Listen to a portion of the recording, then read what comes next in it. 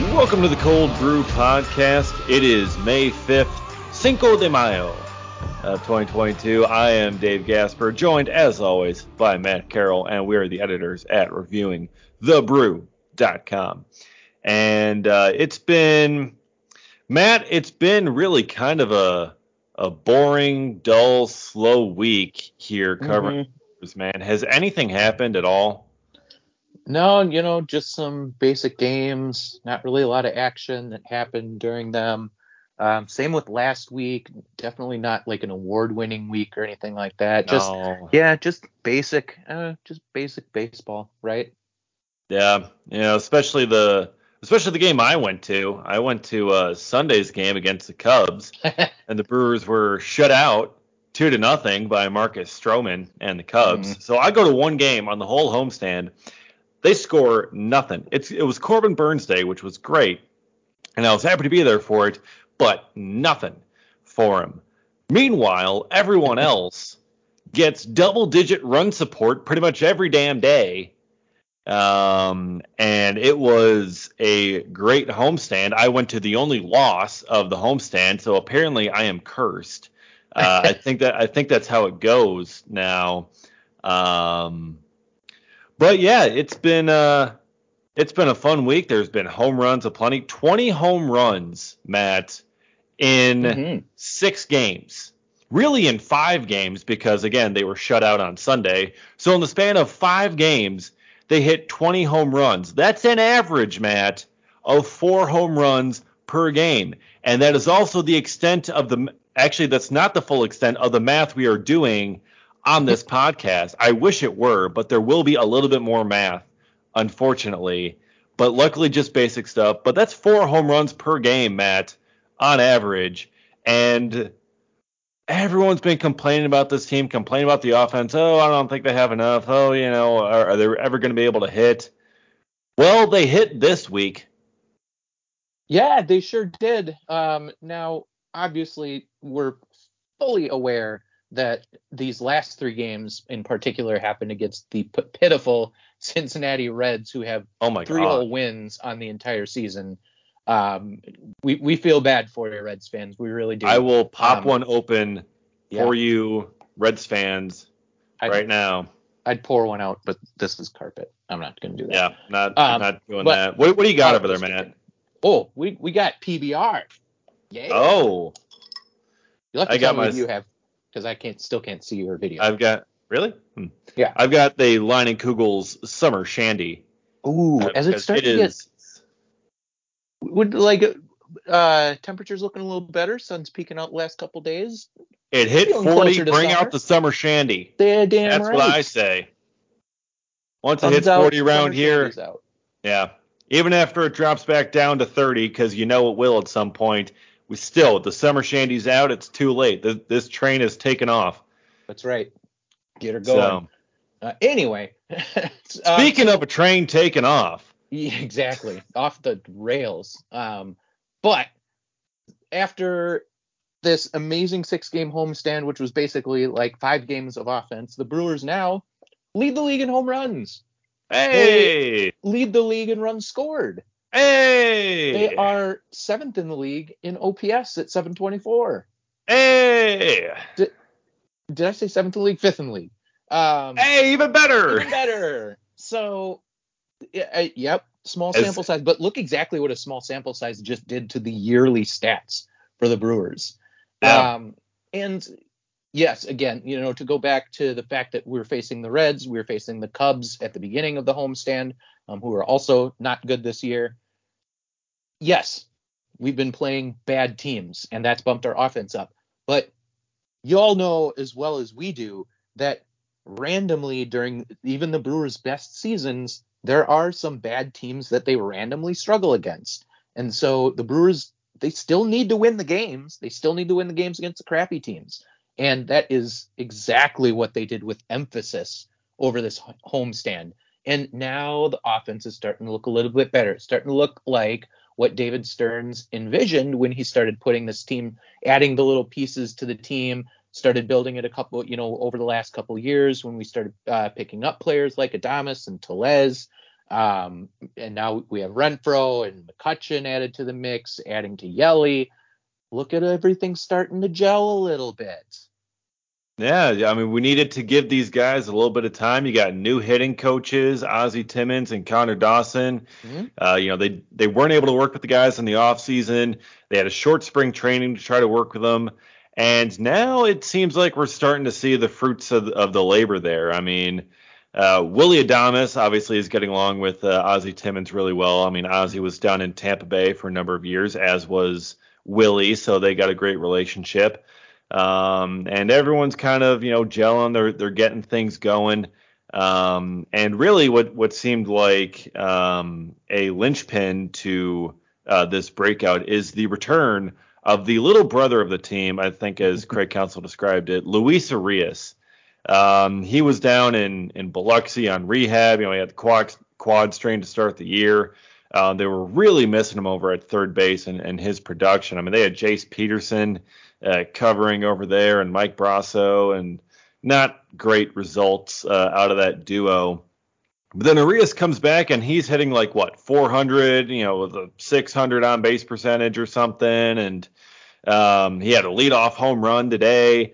So I think the addition of Luis Arias has really kind of helped give these guys a little bit of their mojo. Yeah, I mean, you can't. We've talked at length on this podcast about how you just cannot discount chemistry when it comes to really any team, but especially this one. And you add a piece like that back in, and you have, now the group that you planned on starting the season with, and everyone feels it a little bit. You get those, important guys in the clubhouse, and, just everyone starts vibing off each other a little bit, and then all it takes is, one guy gets a hit and another guy gets a home run, and all of a sudden things start becoming real fun, especially when you install a bell in the dugout. Thank you, Quentin Berry, for that idea, because that has provided all kinds of fun content the last couple days. But they look like a team that is having fun, and that always seems to lead to results when it comes to the Brewers, when it comes to any team. But particularly these Brewers, we know this team, when they're doing well, they also happen to be a team that is fun to watch, and all of that is starting to come together now. Yeah, I mean, this is this was really kind of something incredible. Like, all of a sudden they started talking about it the other night, the home run bell down in the corner. I'm like, wait, what? When did this happen? When did this become a thing? Like, did they talk about a pregame and I missed it or something? But as soon as I'm just like, what is up with this? And it's like, let's go to Sophia Minnaert for a report on what this is. I'm like, oh, great, right on cue. So yeah, Quentin Berry just came up with the idea of ringing the bell or something whenever you got really good baseball play, instinctual play. They don't want to overdo it. They don't want to do it for everything. They don't want to do it for like singles or whatever else. But like really good baseball plays, they want to ring it, and it's looking like it. They're also just going to be doing it with pretty much every home run, because is there a better baseball play than hitting a home run? I don't think so. Not in my eyes. Nope. Yeah, I can't think of one. So yeah, it's going to be a lot of fun, and of course, as they're getting it installed for just ahead of May the 4th. May the 4th be with all of you. Just as they're getting it installed, Willy Adames decides to give it a little test out. Just test it out. See if it works, and he breaks it on the first try. The first time he tries to ring it, it breaks, and that is so, I can't even describe how that is such a Willy Adames thing to happen. Of course, he'd be the first one to try it, and of course, he would be the one to break it. And that the video that they put out and showed of him breaking it, and everyone is being like, come on. And then they have to call over like Hunter Renfroe, and they perform like some surgery. They fix it, and then they get it going again. It's like, hey, like it is so Brewers, man. And really over the past several years in the Craig Counsell era, by the way, happy 7th anniversary to getting the job, Craig Counsell. Some claps for you there. That's just been the story of the Brewers teams under Counsell. They've just been fun. Yeah, absolutely. And when you're playing better. Obviously, it makes things even more fun. But you could still see it in the players. Like, they weren't down on themselves through the first couple weeks of this season when the offense wasn't quite where they wanted it to be. They knew it was there. They knew that, some of it was a little bit of bad luck. Some of it was it just wasn't happening. But they never, like I said, they never got down on themselves. They never looked like a team that wasn't having fun. It's just now it's even more so, because it's funny, as you were talking just now, a little Twitter notification came down from Adam McCalvey, who had a quote from one of the players, which was exactly, homers are fun. Yes, they are. They're fun to hit and they're fun to watch. And it's always incredible to see, just how much chemistry and fun and everything these players have. But winning and homers, they certainly help. Yeah, absolutely. And it's very fun for us fans to watch this happen, because we have been desperate for a functioning offense for quite some time. And finally, it seems like we've gotten one. And, you could say it's like, oh, man, they're beating up on the Reds. They're beating up on the Cubs and, their horrible pitching staff outside of Stroman, obviously. But keep in mind, they beat up on Kyle Hendricks, who is no slouch. Mm-hmm. Justin Steele was their number 2 starter, and they beat up on him. Steele shut them out in that first series of the season down there in Chicago. And yeah, I don't know where that came from. But anyways, then they're able to light him up there. And, of course, then they end up going to Corbin Burns there, where they get shut out. That was frustrating. So, it's not, totally against slouches, but also, as we know, hitting is contagious. One guy starts and another guy goes. Right now, these guys, they got a fever. And the only prescription is more cowbell. Literally, they got the cowbell in the end of the dugout. I'm sorry, I had to. That was fantastic. I had to, Matt. I had to. saw it you coming. knew where I was going as soon as I started. They got a fever. You knew exactly where I was heading. I just want to know, did you plan to bring that up today, or was that just now, just off the top of the head? That was actually just off the top of my head. I was originally just gonna be like, oh, they got a fever, and the only prescription is more home runs. But I'm like, wait a minute, they got a bell. A bell rang in my head, and bing, and there it is. It's going to be bell jokes. That's what you guys signed up for. It's bell jokes all episode long. Look, I just had to chime in and say that. Yeah, of course. And I'm glad that you did. I'm very glad. Chime in. As I'm looking here, now that excuse me, Hendricks seems to have been semi-solved by the Brewers, and Quintana is no longer there. Is Marcus Stroman now the pitcher that we need to hope that we don't get every series that we come across? Because looking back, I had a feeling, I didn't remember him doing too poorly against the Brewers in that first outing, even though we did end up losing that. No, they lost. I'm sorry, I'm reading it. I'm so used to looking at box scores from the Brewers' perspective. He went 5 innings, only gave up a run in that first outing. The Brewers ended up coming back later in the game, and then goes 7 scoreless last Sunday. So I think he's the new official annoying Cubs starter that we get to worry about, which is, I at least, he's more likable than some of the other guys they've had there. So I guess he was more likable when he wasn't a Cub. Well, yeah, I will say that everyone's more likable when they're not a Cub. Even ex-Brewers and stuff like that are more Kyle likable. Schwarber seems pretty likable now. Yeah, I don't mind the guy. Yeah, I mean, no issues. What he said to Angel Hernandez was needed, so that makes him even more likable, actually. Exactly. But yeah, so I guess baby golf clap, this one finger golf clap to Stroman for doing his business against us in 2 outings, and I hope by some magic of turns through the rotation that we never see him again, even though I know that's not going to happen. Oh yeah, especially if the Cubs know that like he's our kryptonite on offense, Mm-hmm. they'll put him out there. Remember when Quintana started like 7 games against us in like Yeah. 2018? Yeah, I Yeah, very much remember that. yeah, that was ridiculous. Including game 163 where we won. Yes, Um, sir. yeah, so it's just kind of how it's going to go. But as I was kind of saying there before I got sidetracked by the cowbell reference. With hitting being contagious, all these guys have really kind of caught it. They're really getting going. And that can carry into, now they're coming up against a series against the Atlanta Braves, who Mm-hmm. they played in the playoffs last year. They did not hit well against them, as we all know. And they got a really good pitching staff down there. But these guys are coming in hot now. I mean, going into that NLDS last year, those guys were coming in ice cold. And we were just hoping that they could turn it on in October, and they could not, except for Rowdy Tellez, who also is incredibly hot right now.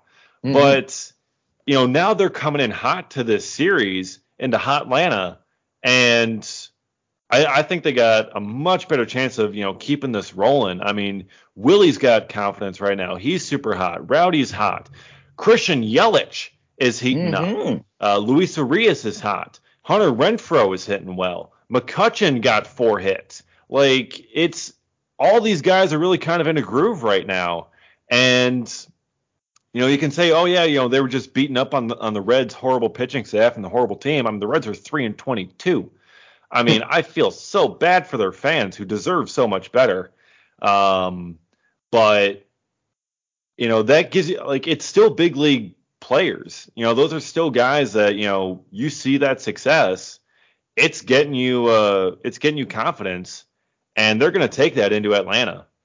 And I think it's going to be a very good series for them down there. Yeah, I mean, this is really going to be it's the first true test since that Cardinal series for the Brewers. And they're set up about as ideally as they could be. You have Eric Lauer starting the first game for the Brewers, Corbin Burns coming in right after him, and then Aaron Ashby ends up pitching game 3. He's back in the rotation for a turn here. So you've got a good set of pitchers going in. You've got a Brewers offense that's completely hot. They're so hot right now. Going into Atlanta, and this hopefully ends up looking completely different than that NLDS did last season. But it's like you said, like it'll be really fun, even because of the players that the Braves have. Like Acuna is now back in the lineup. They've got Ozzy Albies. They've got They lost Freddie. They did. This will be our first chance to see Matt Olson in a Braves uniform, though. No Jorge Soler. That might be the most important thing in this entire series. Is he is somewhere else now? Brewers killer Jorge Soler. So we'll take that. That's for sure. But it's set up about as well in the Brewers' favor as you could get for a road series against the defending world champions. You have your 2 hottest starters on the mound for 2 out of the 3 games, and you have a offense that's absolutely rolling. So we'll see. I mean, things couldn't be looking much better for the Brewers going into a series like this. Yeah, absolutely. And let's talk about those hot starters. Let's talk about Eric Lauer. You ready to talk about? Are you ready to talk some Eric Lauer? I don't think we have a choice. He's given us no choice but to talk about him. I know, and coming into the season, I mean, he was, your number 5 starter. I believe he still technically is a number 5 starter. And I mean, it's like, Aaron Ashby's, gonna have to find his way up in there at some point. But I mean, Lauer has just really been incredible. I mean, since coming up from the alternate training site last year, and really, I think since that first start against the Dodgers in May of last year, where he did extremely well. He's been fantastic overall. And he's just been getting better and better. I mean, his fastball is, hitting 95 now. He used to be low 90s, type dude, 90, 91, 92. Now he's pumping 95 regularly. He is letting that bitch zoom. and he is zooming with regularity, and he is getting Ks on. I mean, I think most of his strikeouts have come on that fastball up in the zone. Like, it has been incredible what he's done with that zoom ball. Yeah, he has right now, he has a almost 50% whiff percentage on that pitch, which is just That's absolutely insane. insane for a non-reliever. And yeah, just That's like Devin Williams airbender exa- level. absolutely it is. And he's averaging, like you said, right around 94 miles an hour. Last year it averaged around like 92 and a half. And oddly enough, though, he's actually throwing it slightly less than last year. He threw it about 44% of the time last year. He's only throwing it 36% this year. He's doing a lot better job of mixing up. He's almost not throwing his changeup at all. So he's gone to essentially fastball, zoom ball, slider, curveball, cutter. The fastball being the one he throws the most, but he's pitching. He is truly pitching more this year and just mixing up his pitches in the perfect way. And that's almost in turn setting up his fastball even better by, throwing in those not off speed, breaking balls to set it up. And so what he's done with it this year is just, none of us saw this coming. I mean, I think there's some who thought like he might continue his breakout, but to have a 13 strikeout game in Sunday Night Baseball and then follow it up with yet another double-digit strikeout game, he's striking out 36% of the batters he faces. That you are lying if you thought Lauer was going to do that coming into this season. I'm glad he is, but I didn't see this coming. No, I didn't see it coming either. I mean, I saw him being, good, solid, just kind of, continuing what he was doing last year, maybe have a couple of poor games mixed in there. And, again, it's still early. We're still, only a month into the season. But I mean, it's just been incredible so far what he's been able to do. And you see the stats like coming in, like dating back to, like middle of last year. He's like going back and forth with Corbin Burns in terms of like ERA and like strikeouts and like top performances. Like it's insane what he's doing. Like he's been at the level of Corbin Burns essentially, although without any of the fanfare. And I mean, typically he hasn't been of that high strikeout variety, which is why he hasn't gotten a lot of it. But he's taken that up another level this year. And friend of the podcast, Will Salmon, had an excellent article up on The Athletic a couple of days ago about, really kind of what went into this breakout. And it dates back to that alternate training site when he was doing a bullpen with, Jim Henderson, AAA pitching coach, just kind of watching him. And, at the end of it, it was just kind of, bunch of his normal stuff. He's like, I'm just going to try some things here. And he just like channels some Tim Lincecum mechanics, like a Aroldis Chapman mechanics. And all of a sudden he's pumping 94, 95 and feeling a whole lot better. And it's just like, oh, I can do that. Well, I'm going to do some more of that then. And here we are. I mean, that's really kind of, where it's gone for him. And I think the breakout has been incredible. And Chris Hook, Chris Hook was talking to him about it, being more athletic out on the mound, and that's what he's trying to do. And just what he's been able to do is something that no one really, as you mentioned, no one really expected. And it's just kind of another point for the Brewers pitching development program, with what they've done with these guys, how they allow them to really just kind of try new things and really also just kind of be themselves without really being too pushy on like, hey, we want you to do this. We need to make you change this. They're kind of driving it on their own and they're having their confidence in their stuff. And Eric Lauer has even attested to, it's like, it's not even the stuff improving. It's my confidence in it as well. Mm-hmm. Yeah, no, it's funny. Like I was literally thinking of that as you were saying it. It's really interesting how the Brewers do let these guys, I want to try out this pitch. I want to see if I can throw this.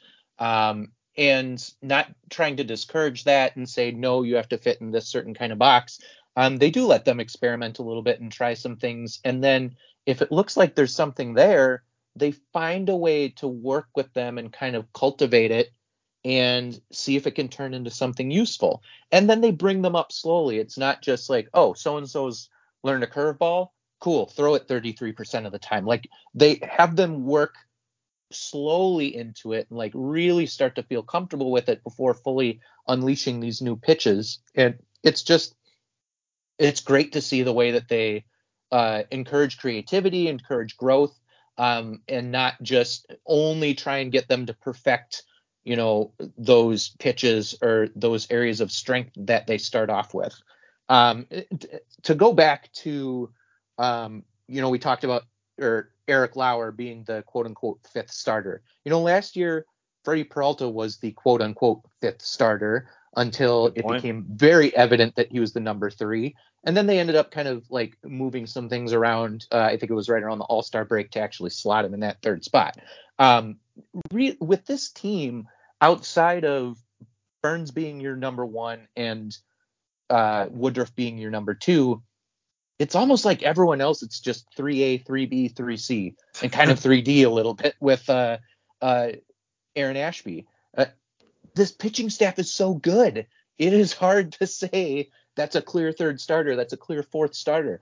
They're all so incredibly interchangeable because they're so incredibly talented and really on top of their game right now. And that is just something we need to remember not to take for granted. Just the amazing pitching that we're getting to watch day in and day out, and that we by all rights should be able to continue watching for years, because there's more guys in the pipeline that are, as some of our guys, move on, we hate to say it, but some of them will eventually.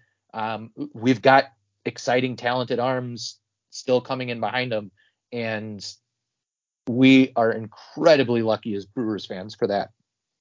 Yeah, I said this on Twitter the other day, that like years from now, however many years, 20, 30, 40, 50 years, however many years in the future you want to go, we're going to be telling our kids and grandkids about this Brewers rotation. When we talk about the history of Brewers baseball, we take them to games and whatever else. Just like our parents, or at least my parents, would be telling me about, the Brewers in 1982 and all the guys that they had there. And you had, Pete Vukovich, you had Robin Yount, you had Paul Molitor, you had all these dudes. And they would just, continue to go on and on about how great they were and how great of players they were. And we're going to be doing the same about this rotation. This is far and away the best rotation in Brewers franchise history. Like, straight up, point blank, period. End of discussion. Also, this has got to be the best rotation in baseball at the moment. I think someone else saying it's like, oh, when are we going to low key start discussing, them as one of the best rotations in baseball? It's like, it's not just one of, it is the best. Like this has to be the best rotation in baseball. No one can top this. The one that everyone was kind of, going back and forth with was the Mets, I believe, before the season started. But Jacob deGrom isn't pitching. And without deGrom, it's like, yeah, you got Max Scherzer, but Max Scherzer doesn't make the whole rotation. They got some solid guys, and they're playing well to start the year, but the Brewers rotation is far and away better than anything anyone else has in Major League Baseball right now. Yeah, 100%. Brewers and the Mets actually they're right next to each other in pitchers war for the season. The Dodgers are also up there too. That was another one that a lot of people would throw out there. And the Blue Jays. Can't say I expected that, but good for them. They're good so far, but I still don't think they're the best rotation in baseball. No, absolutely not. Brewers flattening everyone in K per 9. Got an ERA of 3. That is a little bit higher than the Mets. So I guess I'll give them that. Although when you look at it by FIP, those 3 teams, Mets, Brewers, Dodgers, are all right there, kind of in the same area. So you can make arguments for all 3 of these teams, but I mean, we see the Brewers every day, day in and day out. And I would actually be curious to see, had the Brewers rotation through that first run through the rotation that we all know was rough, every single one of them, Corbin Burns was like average for Corbin Burns. Everyone else had a rough first turn through. If they had even just decent outings that first time through, these numbers are, I'm sure, incredibly skewed in the Brewers' favor. As this starts to progress through the entire season, the Brewers starters, all these numbers, they're going to overtake everyone in the entire league. I mean, it's I would make I feel like we could make very, very sound arguments about the Brewers being the best starting rotation unit in all of MLB. And no, it's not low key. It is very high key, if that's a thing. Brewers rotation, best in the league. Done. Absolutely. Period. Rubber stamp. Moving on. Rowdy Tellez. Segue. Very natural. Rowdy Tellez, he had a hell of a homestand. 10 for 23, 4 doubles, 4 homers, including a grand slam. He almost had a second grand slam in the same game. Came up like a foot short. Rowdy Tellez raised his batting average 64 points in the span of one homestand. He's now hitting 275 on the season. He raised his on-base percentage, I think, 63 points, and his slugging percentage, I think, about 200 or so. Yeah, not bad. Not a bad homestand at all for Rowdy Tellez. And he's in a groove, and I wrote this the other day on reviewing the Brew. It's time to just declare him the everyday starter at first base. There's kind of been a semi platoon over there. He's gotten the lion's share of the platoon at first base just because he's a lefty. He'll face the right-handed starters, and they're just a lot more right-handed starters than left-handed starters in the league. But it's time, he's got to play out there every single day, man. First base or DH or whatever. He needs to be out there all the time. He's hitting incredibly well. He gives the Brewers the best chance to win. They got to do it, man. And his splits, you look at platoons based on splits. His splits are pretty even, man. His OPS splits, this is all in the article up on Reviewing the Brew, but his OPS is within 5 points of each other, or so. And for his career, his OPS lefty versus righty are within 10 points of each other. It is pretty much even across the board for Tellez. Sure, he hits for power more consistently against righties than lefties, but really he's someone, regardless of who's out there on the mound, should be playing every single day. This has all the makings of a breakout season for Rowdy Tellez. Yeah, 100% agree, co-sign, approve, whatever you got to say. Rubber stamp. Stamp it. Boom. Especially when you've got the team now rolling offensively. Don't sit him. Do not sit Rowdy Tellez.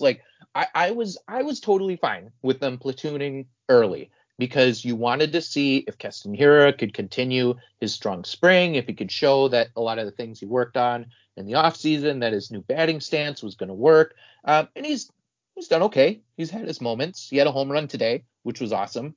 And he will still get opportunities here and there. We have universal DH now. Hallelujah. He'll get some chances here and there.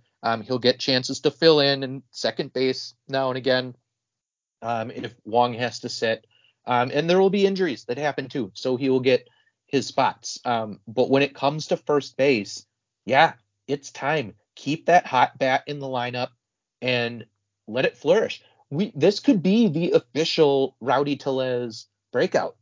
I mean, we could be seeing this right now, and he ends up, if he keeps doing this, maybe there's another extension candidate right there. Ooh. I know. I don't think that's that far-fetched at this point. If you were to keep going, first base has been something they've been trying to lock down for years. Ever since we've talked about this, written about it, that ever since Prince Fielder, they have just not quite. They've had some guys fill in well, some guys fill in not so well, but they haven't been able to lock it in. And to have a power hitting first baseman who's not that shabby defensively for a guy his size, that is so valuable. And so he's got to be a prime extension candidate. I still, my preference is Willy Adames, and I still think he gets looked at very heavily as well. But I mean, I don't think it's crazy to think that Tellez is a candidate for that too. No, it's not crazy. And I mean, it's it's something that, as the season goes on and perhaps at the end of the season after they get a full look at him with a full year in Milwaukee, that could be something that they address and look at. Adames as well. He's certainly a candidate. Plus, you got the rotation guys with Burns and Woodruff that they're going to have to try to lock up. And, you got a lot of really good players. They're not going to sign them all. But Rowdy just seems to fit in with this team so well. Mm-hmm. I mean, like the fun atmosphere, like we were talking about. Rowdy brings that. Rowdy's the big giant teddy bear, fun member of the group, and him and Adames just have this back and forth. Like it's crazy. You saw the video of Adames giving Tellez a kiss on the head after one of his home runs? I made that a GIF, and I just keep on putting it up there every time Rowdy does something. It's beautiful. Absolutely beautiful. When he hit that grand slam, I don't know how many people looked that closely at it, but he hits it. He looks up at it for a little. He knows it's gone, but he looks up at it for a little bit. He turns to the dugout, smiles, and then just nods his head a little bit, and then goes and does his home run trot. It was such a fun little gesture, and that he is just loved for stuff like that. I mean, everyone on the team, they do little things like that. They're going to be, but you're right. Just so prototypically Milwaukee. We've said it ever since he came in. He just looks like a Wisconsinite, like someone he looks crush a beer. He looks like a Milwaukee Brewers first baseman. I mean, sure big, tall. He looks like he'd crush some beers, crush some beer league home runs in softball. Mm-hmm. All that stuff. He fits in perfectly with the city, the crowd, everything. And we thought the same thing with Vogelback. And we thought the same thing with Jesus Aguilar and Eric Thames and all these other Brewers first basemen that we've had. And perhaps Rowdy is the guy that can actually do it for a couple of years in a row. I think that there hasn't been anyone to start opening day at first base 2 years in a row since Fielder, I believe. Right. Yeah. No, I think so. But all those, a lot of those guys you named, they were good for a year and a half tops. Yeah. None of them were able to sustain it. Aguilar wasn't. That's why he ended up, the Brewers ended up moving on from him. Same with Thames. Well, he had a bad Thames first kind of just half aged there, out. and Yeah. I still think they should have kept on to Aguilar, but that's a discussion for another time. I do too. He will always be one of my favorite Brewers ever. I love that his Twitter handle, which he doesn't use often, but he does use, is still J Aguilar MKE. Yeah. That he hasn't changed that yet. That's fun. But and then Vogelback last year, we end up thinking when we get him and he has that strong second half of the season, we might have found our future first baseman. And then last year he kind of just doesn't quite end up doing the same thing. So, Rowdy's been here for 2/3 of a full season combined, roughly. Yeah. So we need to give it a little bit of time, but it's sure looking like there's just a feeling about him that he could be the guy, more so than I've had for maybe outside of Aguilar, more so than I've had for a lot of the other first base guys that we've had dating all the way back to Fielder. Yeah, there's just a great quality there. I think it might be the bald head that certainly helps. But yeah, no, he's just he's a fun dude, and he's fun to watch, especially when he hits stingers. And those were massive bombs. It wasn't just some wall scrapers. That grand slam was a doozy. 453 feet, I believe, off the scoreboard. Just incredible. Yeah, 4 home runs on the homestand, lit up the Cincinnati Reds, who, I feel so bad for them. I mean, Tommy Pham hit well. Mike Moustakas, old friend, hit well. They really could have used a guy like Jesse Winker or Eugenio Suarez in that lineup, but oh well. Yeah. Now, then, of course, Colin Moran ends up continuing his torture of Adrian Hauser. Someone from the Reds just has to torture Adrian Hauser, it turns out. So Winker leaves. Yeah. They take his nemesis from the Pirates and put him on the Reds, and they continue to have one guy that will just give him fits at night. Did super solid outside of that for the most part. But yeah, that was just funny to be like, oh, of course, like Moran's been not good this year and really wasn't that great last year. He was okay. But Adrian Hauser turns into Babe Ruth. Yep, exactly. But no, even though he hasn't been that good this season yet, Joey Votto, another guy they could have used, but now he's on the IL. I think he was COVID IL, correct? Yep, COVID IL. They've got kind of a bit of that running through the team currently because Senzel ended up not being able to play the last couple games, and then other guy too, Naquin. That's right. So that doesn't help. Those are some of your top guys, and certainly doesn't. Did you see what Joey Votto tweeted earlier? I think so. So now he's doing like a whole lot more social media, whatnot. Mm-hmm. But so one Reds fan tweeted at Votto with pictures of her dog, whose name is Votto. Says Votto hopes you feel better at Joey Votto, with just a couple pictures of very adorable dog looking at him. And Joey Votto replies, he says, please tell Votto I say rough, bow wow, arf, rough. He knows. He's a fun guy. He is. He really is. Like, he makes some weird TikToks, but outside of that, he's definitely a quirky guy. That's a good way of putting it. But I feel like he's like Brent Suter. Yeah. Just kind of a weird, quirky guy that's really funny, that everyone just adores around the team, and the fans just love. Well, he's Canadian, so he's got to be a little goofy. That's kind of a requirement. I had a manager at work for several years before he ended up retiring, who was Canadian, and I feel like he was quirky in the same ways that Joey Votto is. So it's just a thing. Freaking Canadians! I tell you, eh? Yeah. They get their Tim Hortons and they think they're just all so fancy. Yeah, that's right. Your Tim Hortons and your damn universal health care. What's going on up there? Yeah.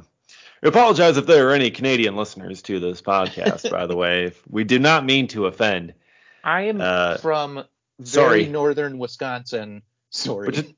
That's practically Canada. It's right. It's not that far from the boundary waters. So I'm almost Canadian as it is. And I feel like it comes out in the voice anyway. So yeah. All right. We love our Canadian listeners if you exist. Right. All right. Now let's get back to what we were talking about. Okay. Yeah. So in that first game against the Reds, it was a save situation, and Devin Williams came in instead of Josh Hader, and there was much concern. There was consternation. Big word on the Cold Brew podcast here. It's like, where's Josh Hader? This is a safe situation. Why isn't he pitching? He hasn't pitched in a week. And it turns out he has some mild mid-back spasms that he was dealing with. And, it was like, it was just kind of day-to-day. Like, he's fine. Nothing too big to be concerned about. Should be good to go in the next day or two. And coming into Thursday here, he said, I'm good to go. I'll be available. And he was warming up in the eighth inning, getting ready for the ninth. Brewers had a 3-run lead they were protecting, and then Willy Adames just decides to go yard again for the second time that day and made it a 5-run lead. And immediately after, Josh Hader just starts walking back to the bench in the bullpen. It's like, nope, I'm sitting down. All right, guys, Hobie, good luck. Have fun finishing this one. And he did. Yes. Well done, Hobie. Good, solid job. He's actually done pretty well this season. I will give him credit for that. Yeah. But I'm almost glad it worked out that way. We would have rather seen Hader pitch and, just put our fears aside a little bit. But, it's almost nice that he, after such a long layoff, gets to kind of warm up a little bit and doesn't end up playing, but also doesn't end up having to stress himself out physically. When I'm sure he was ready to go and he was, cleared and everything like that. But you know what? Another day maybe doesn't hurt either. So and it's save okay. them for the Braves. Those are going to be much Yes. tougher opponents rather than say it's a safe situation on Friday against the Braves. Would you rather have him coming off a back-to-back trying to make that, or would you rather it be, coming off the well-rested portion here? So I think it all works out, even though the Reds would essentially be like a minor league rehab assignment because they're bad. Yeah, this is very true. Yeah. But so he's going to be fine. Devin Williams did fine in his absence, and he's looking good as well. There was some big news also, on the field, well, sort of on the field related, but the Brewers City Connect jerseys and uniforms. Those are supposed to be coming out next month, coming out in June for that weekend series, I believe, against the Cardinals. And there was a potential leak of these uniforms at, I believe, a Lids shop. They were selling these hats. They had the City Connect stickers, on the sales sticker. It said Brewers City Connect.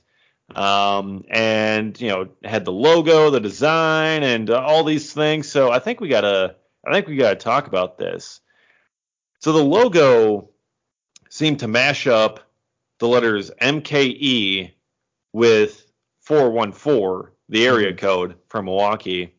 So it seemed like kind of a jumbled mess a little bit, mixing MKE and 414 into the same thing.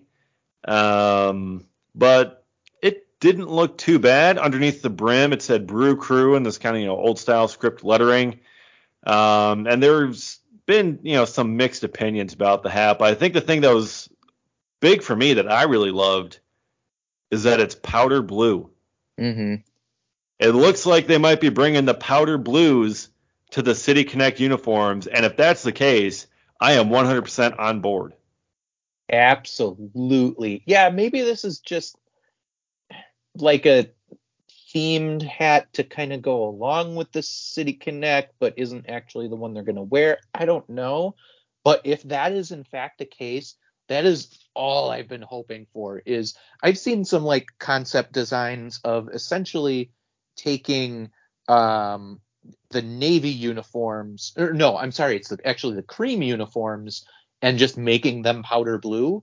I don't know that it'll be that simple, but like those themselves look super sharp. So if it's something even remotely close to that, yes, sign me up. I will get one. Like I will be running. I can sprint to the stadium in about 20 minutes, I think, from where I live, and I will be there that fast to buy one because powder blue is so good.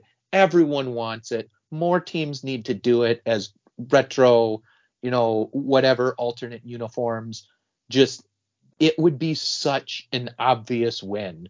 And they know that. So if that's what's coming, yes, good job. And it kind of does, a good job as well of there's the Milwaukee flag.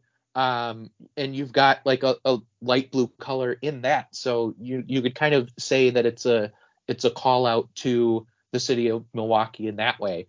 But I really hope you're right because that's just people will go nuts for that. Yeah, and I think with the script lettering on the underside of the brim, that says Brew Crew, I could see that being what's across the chest of the jersey. Powder blue jersey, it says Brew Crew across the front. Like, yeah, I think you'd sell a lot of those. I'd want to buy one for sure. Yeah, absolutely. Yeah, I'll buy. The buy MKE, more than one. Yeah, I mean the MKE 414 type logo. I mean that's something that it's like kind of a I get the sentiment and the thought behind it, but like mixing that together like those aren't easy letters and numbers to mix together Right. into the same logo. Like it really seemed kind of like a jumbled mess. Yeah. But overall, like if it's powder blue and it says Brew Crew across the front and that lettering, I'm more than happy with what it is. I don't need the hat. I'll get the jersey or something. Right. But I think that would be a fantastic look. And keep in mind also these hats that were in the pictures were made by 47 brand and not New Era, which is MLB's official cap partner. And Right. typically, ugly cap designs come from New Era. They've been atrocious the last number Jesus. of Yeah. years. So as bad as this one is, as you may think it is, and I don't think it's too bad, but it's still, kind of messy. Hmm. But as bad as this is, it may be better than whatever New Era could come up with Yeah. because they have been notoriously bad at hat designs for the past like couple of years now. I don't know what it is. Like Yeah. I don't know what's going on with their design team or whatever, but they just put out some of the weirdest hats. They do. Luckily though, it's more when they try and do like a theme for every team in the league. Yeah. Whatever hat comes with the City Connect is going to be something that, the team and MLB and New Era all collaborated on, not just something that New Era can just run with themselves and totally screw up. So that at least gives me confidence that whatever City Connect hat goes with the City Connect jersey should be tolerable and not something like this. Or wasn't one of the lines recently just like literally the logo upside down or something stupid. Like they do just dumb stuff like that. Oh no, one was like they were all like fruits, like each one was a different fruit or something. Oh God. People, they literally their design team is high all the time. They have to be. That's the only explanation. Yeah, like it is. It has been bad. Like they're just like random patches and just like random spots all over the hat. It's like what? Like Mm-hmm. what are we doing? But But yeah, oh yes, powder blues.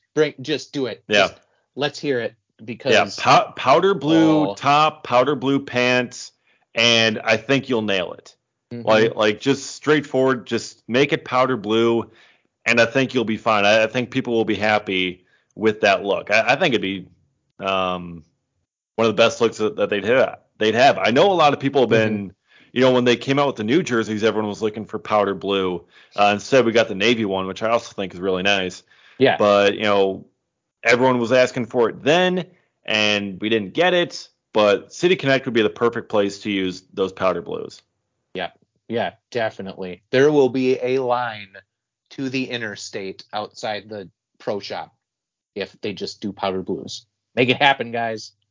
Yes, just whenever, like, just tell us when it's coming out, because this is just a leak. We still got a couple more weeks to wait until they officially release it, and you can buy them in the team store.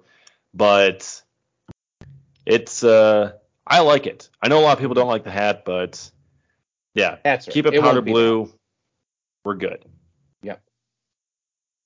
Oh man, this has been a what I feel like we're missing something in talking about this past week. I mean, we did have Adames win Player of the Week and Hader win Reliever of the Month. That was a Yeah, thing. We had 3 consecutive games of double-digit strikeouts. I don't think Correct? we talked about that one yet.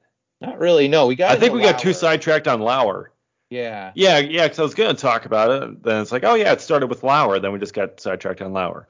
But yeah, Mhm. so the first time in franchise history, the Brewers have had 3 straight starters with double-digit strikeouts in their starts. Eric Lauer, Corbin Burns, and Brandon Woodruff. And they were going for 4, but Freddie Peralta just ran into a little too much trouble in his start. But Mhm. man, this, as we were saying before, this rotation is absolutely incredible.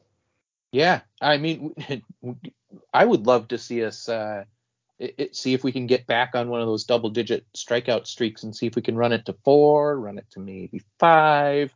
It'd be hard because Hauser just is not a strikeout pitcher. Like, he does not pile them up. He's a get him to beat He's it a ground into the ball ground. guy, yeah. Right. You get the guys out that way type pitcher. So it would be hard to go farther than 4 unless maybe you had an Aaron Ashby turn in the rotation and he happened to be like just absolutely lights out for that game. So yeah, hard to go past that much. But you know what? Like, that, the fact that we're even talking about that as a possibility just goes to everything we've said before. Like, this rotation is absolutely incredible.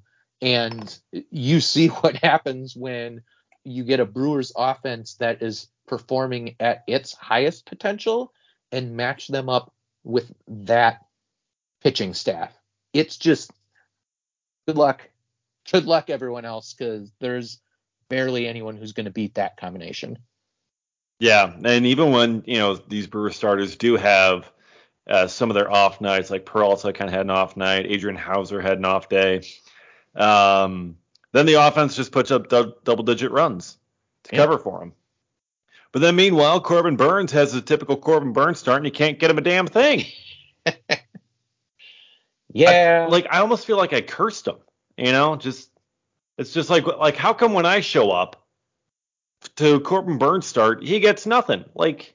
Do I gotta stay away? I hope I don't have to stay away because I like to go to games. But you've seen plenty of Corbin Burns wins. I think you were due for a loss one of these days. So I think it'll be fine for them. Corbin Burns is never due for a loss. He is a Cy Young. He will win every single game. Well, that is obviously not true. If he got just untrue. 3 runs of support per game, he'd win everything. Yeah, basically. But, just give him some damn run support. He's got the Brandon Woodruff curse from 2021, basically. Brandon Woodruff, by the way, he's had some tough luck, especially in that last outing. Just the way that kind of ended for him. And then the runs being given up by, who came in for that one? It wasn't Gustave. Maybe it was Gustave. No, Ashby. Was it? Yeah, I think so. I think it was. Yeah, I think you're right.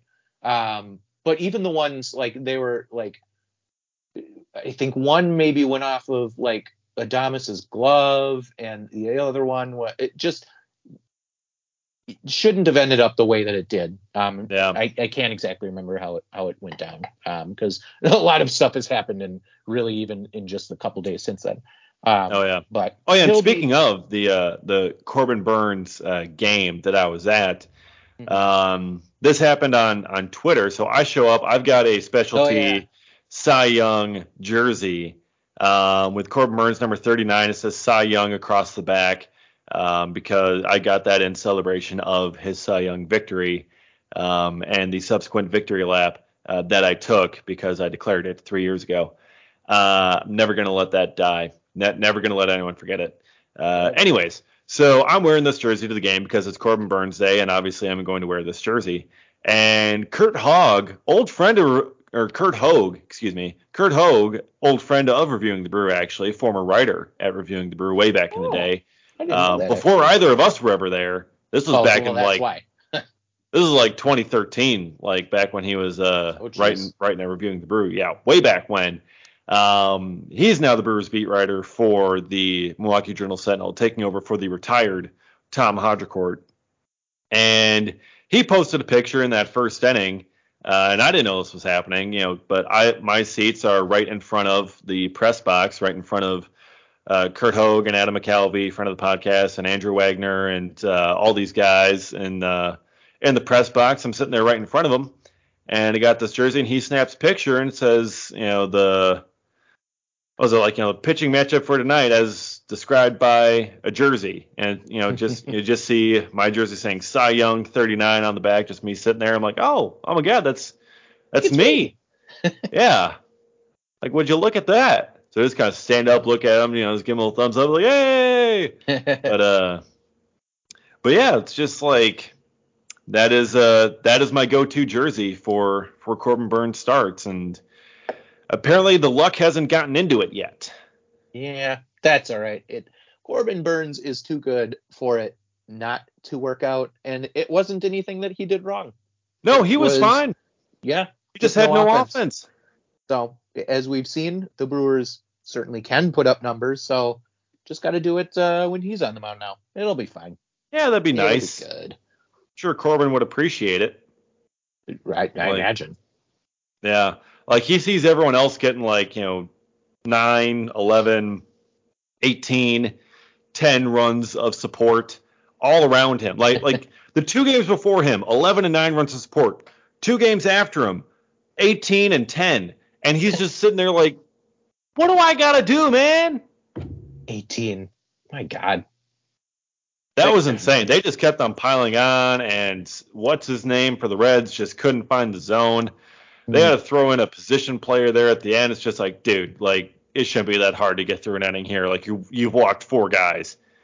We have to bring in our right fielder to relieve you. You suck that bad. I feel bad for Drew, the site expert at Blog Red Machine at Fansided. He's gonna have to watch that team, and it's gonna be terrible. He's making the most of it with his site, and he's certainly got a lot of content to talk about and a lot of angry fans. But man, that is going to be brutal to watch all season long. Yeah. 3-22. Do you remember when the Brewers were 1-3 and everyone lost their shit? Yes. Everyone on Brewers Twitter lost their mind when we were 1-3. Could you imagine if this team went 3-22? My God. There would be protests outside of American Family Field. Yeah. They would be calling for Mark Attanazio's head. We'd be one of those teams where the fans are wearing the paper bags over their heads. Like Reds fans are. You're right. I did see a picture of one at the Brewers game, I think yesterday. Yeah. And they have every right to. They're not good. And it was pretty obvious that it was going to happen when they traded away almost all of their good players before the season started. Then their chief operating officer, COO, said who it was. Yeah, but he's like the son of the owner. Oh, okay. Well, so he's like partial owner. Yeah. Says what he says, and like, where are you gonna go? Yeah. Oh, what a douche. But the writing was on the wall that they were gonna have a season like this, and it's just so sad considering that they were in a competitive window and then they just shut it immediately. Yeah. And look, I like Reds fans. I think they're probably my favorite other fan base in the NL Central. They're really knowledgeable, smart, intelligent fans. They're respectful, really nice, really good people. They deserve a whole lot better. And for everyone that likes to complain about the Mark Attanasio ownership group and how they spend on the team and their attitude towards spending, just think you could be a Reds fan. It could be a whole hell of a lot worse in Milwaukee if they had an ownership group like that just simply did not care. Like, you can complain about Mark Attanasio's lack of money all you want. He cares and he loves to win. Like, you cannot take that away from him. Yeah. No. 100%. They do within their means, and say what you will about their means. I know we're not getting into that. They do what they need to do to put a competitive team on the field. They've been obviously very competitive for the last really since 2017, with the exception of 2020. And we just throw that out because that was just a weird anomaly year. Exactly. It's hard to take anything from that season. Also, they tried different things with the roster. It didn't work out. They admitted it. They moved on. Whatever. Every other season since 2017, always been competitive. So, this is what we get in Milwaukee. We get playoff appearances. We get competitive teams. We get a quality product on the field that gives us reason to show up to games and watch, because we know there's a good chance we're going to get to see a win while we're there. It could be so much worse. And we just saw firsthand what it looks like when it is worse. And it is ugly. Oh, yeah. Absolutely ugly. And for everyone's just like, oh, well, it's like, yeah, being competitive is nice, but, we want someone who spends to make it a World Series team, not just competitive. We got to aim higher than this. It's like, for the market size that the Brewers are in and really what they're able to pull, you can't, they don't have enough money that you can spend to guarantee that. They don't have Dodgers level Like the Dodgers have FU money. Like that's how much money they have. Like they can afford to spend to build a roster that is like World Series caliber on paper. Everyone knows it off the bat. The Brewers don't have the ability to do that. You know, even if Mark did spend a few $1 million more or whatever it is, they don't have the ability to construct that kind of a roster that just makes everyone go, this is an automatic World Series lock. Yeah. That a lot of people are looking for. It's not possible. It's not going to be able to happen. So you build a playoff roster, and that's what they have done. They have been able to build a playoff caliber roster.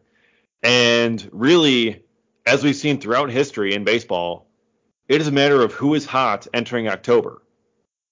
And the hot team wins. Last year, Atlanta was hot coming in. The Brewers were cold. So the Brewers get bounced by Atlanta. Atlanta wins the World Series. The Nationals in 2019, they were hot coming in. And, I mean, the Brewers could have won that game, and they were playing pretty well. But it just went the other way. 2018, they were right there. A few things, you know, bouncing a different way. A few balls either going a few feet shorter, a few feet farther. Chris Taylor. Yep.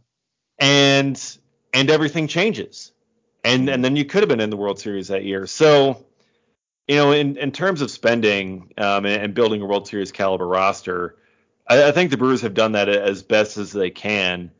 They can't build a roster like the Dodgers do. They don't have that level of FU money. No matter how much Mark Attanasio can put in, they just simply don't have it. The Dodgers make $200 million a year in just local TV revenue. The Brewers aren't going to be able to pull that in Milwaukee. So, no, but hey, who knows? Maybe this every $20 that Sinclair makes off of their new streaming deal per month, the Brewers will get a chunk of that and be able to afford Carlos Correa or something. I don't. Yeah. It's just I had to make some sort of joke about the new Sinclair deal. Oh yeah. $19.99 a month for streaming it, and I'm like, that is a minimum $10 too high. Yep, and I'll probably still pay it. Let's be honest, I will. I don't have cable, and you know I've already just got cable, so I just deal with it. Yeah, I'm sure they'll get my money, so whatever. But I might wait till the app stops sucking, which maybe that'll be never. So maybe I won't get it. But you know what? It's borderline. Like you can't go any higher than $20 a month, but $20, yeah, it really does feel high. I mean, like Sling TV back when I had that was $20 a month, and you got like tons of channels. So to get basically a channel, that is a lot that I'll probably still pay. Yeah, it is. It's a tough time. All right, well, I think that's about time we wrap up this podcast. Running a little long here, but there's a lot to talk about, and this was a very fun-filled week of Brewers baseball, and things are looking up across the board here. So you go 5-1 on the homestand, you take 2 or 3 from the Cubs, you sweep the Cincinnati Reds. You're in first place solidly here as we hit Cinco de Mayo, and everything is looking good. The offense is going to go into Atlanta, and hopefully they keep up this hot stretch and keep on ringing the bell.